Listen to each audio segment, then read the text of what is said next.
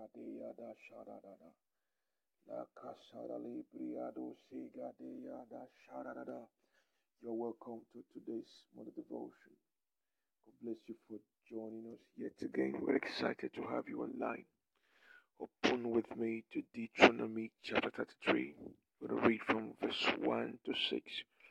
This is a prayer to deactivate every curse placed on you or your family or your loved ones because of a past covenant, a past error, because of a past, whatever it is, mistake of a parent, of a grandparent, of yourself, or because of certain decisions you took in the past. The may be speaking against you. Father, we bless your holy name this morning because this morning's devotion is as you have directed me early this morning. Badaya Shadaya Briado Sekadeya. So I take authority over the atmosphere around anyone that is connecting to this prayer. That every curse be lifted in the name of Jesus. Deuteronomy 33 says, this is the blessing that Moses, the man of God, gave to the people of Israel before his death. The Lord came from Mount Shadala, Mount Sinai, and down upon us from Mount Seir. He shone forth from Mount Paran and came from Meribah Kadesh, and with flaming fire at his right hand. Indeed, he loved his people. All his holy ones are in his hands. They follow in his steps and accept his teaching. So Moses gave us the law's instruction, the special possession of the people of Israel. The Lord became king in Israel when the leaders of the people assembled with the tribes of Israel, gathered as one. And Moses said this about the tribe of Reuben.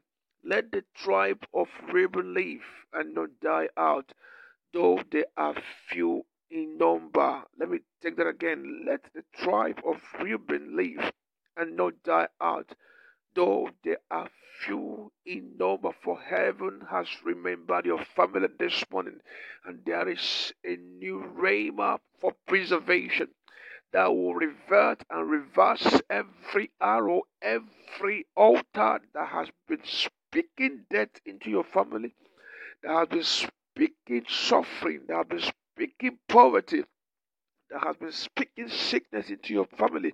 It is reversed in the name of Jesus. And God said, let the tribe of Reuben live and not die out, though they are few in number.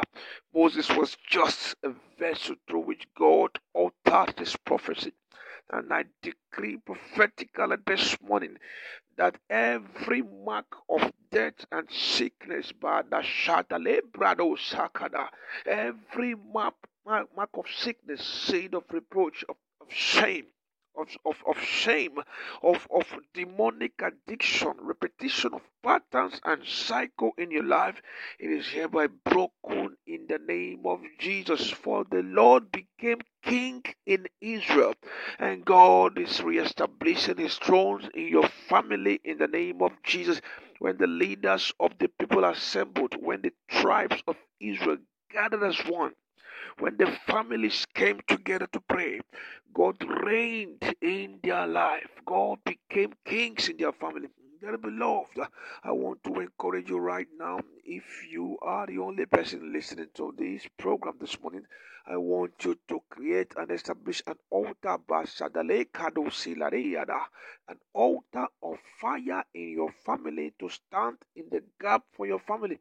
For God is about to do something new. For God has remembered you. And he said, let the tribe of Reuben live and not die. There is a reversal taking place in the spirit. There is a reversal taking place in the spirit.